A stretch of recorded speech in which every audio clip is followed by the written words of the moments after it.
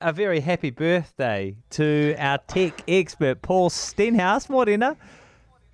Thank you, Jack. Thank you, Jack. How did you celebrate? How Good does one morning. celebrate in New York as the East Coast pulls itself out of the pandemic?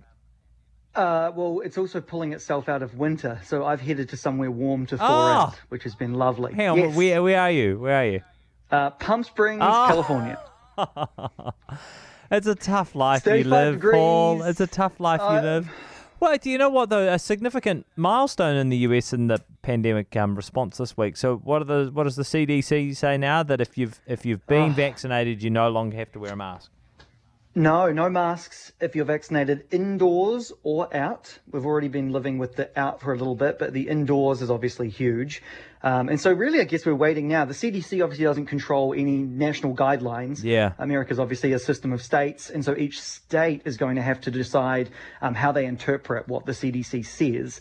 And, hopefully that happens very soon and we can get back to, going to bars and being in crowds, movie theaters. Because at the moment, everything's still very seated. It's still, reasonably controlled. Yeah. No, that's great, though. Hey, hackers have forced the closure of one of America's vital fuel pipelines. Yeah, and this has left people scrambling for fuel, Jack. There was at one point this week, actually, in Washington, D.C., 9 out of 10 petrol stations were out of gas. Jeez. Which is just unheard of in these big cities, right? So there's this ginormous pipeline that connects all sorts of different gas and oil products from effectively the Gulf Coast and, the oil fields in the south up the East Coast up to New York City way. And these hackers installed some ransomware in the computer system of the company that runs the pipeline. Yeah. The good news is that the hackers weren't able to get to sort of the bits of software in the systems that actually run the pipeline. But as is always the way, Jack, money speaks, and they had compromised the billing system. And so that is what caused the shutdown and caused a run on fuel and people to stockpile and all of this fun. But it's back. But they may, according to some reports, they may have paid a $5 million ransom to get some of that data back and get back into those systems. So, look, I know it's a really big company and obviously there's state actors or, influential hackers who are always really interested in big systems. But I think it's a really good example of anyone who has a business and is in charge of any sort of IT system to think about security.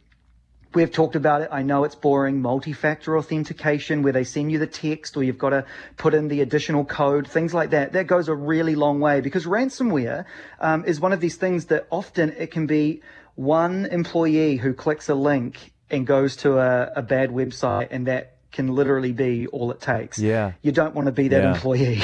Yeah. So you want to make sure you know when someone's trying to do a phishing scam and try to do multi-factor authentication wherever possible for as many of your systems as you can. Paul, the app Clubhouse is trying to create shows. Can you tell us a bit more about Clubhouse? Because it's had a meteoric rise.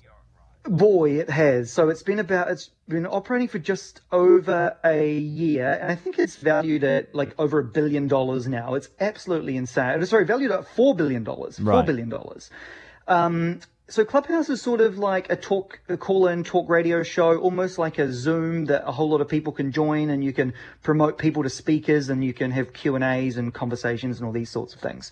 But the problem with it is that because it relies on people to create these, create interest, when you open the app, you never really know what you're going to find. It's got some big celebrities on it. Like you might find Mark Cuban from Shark Tank hosting a conversation, or you might find me hosting a conversation.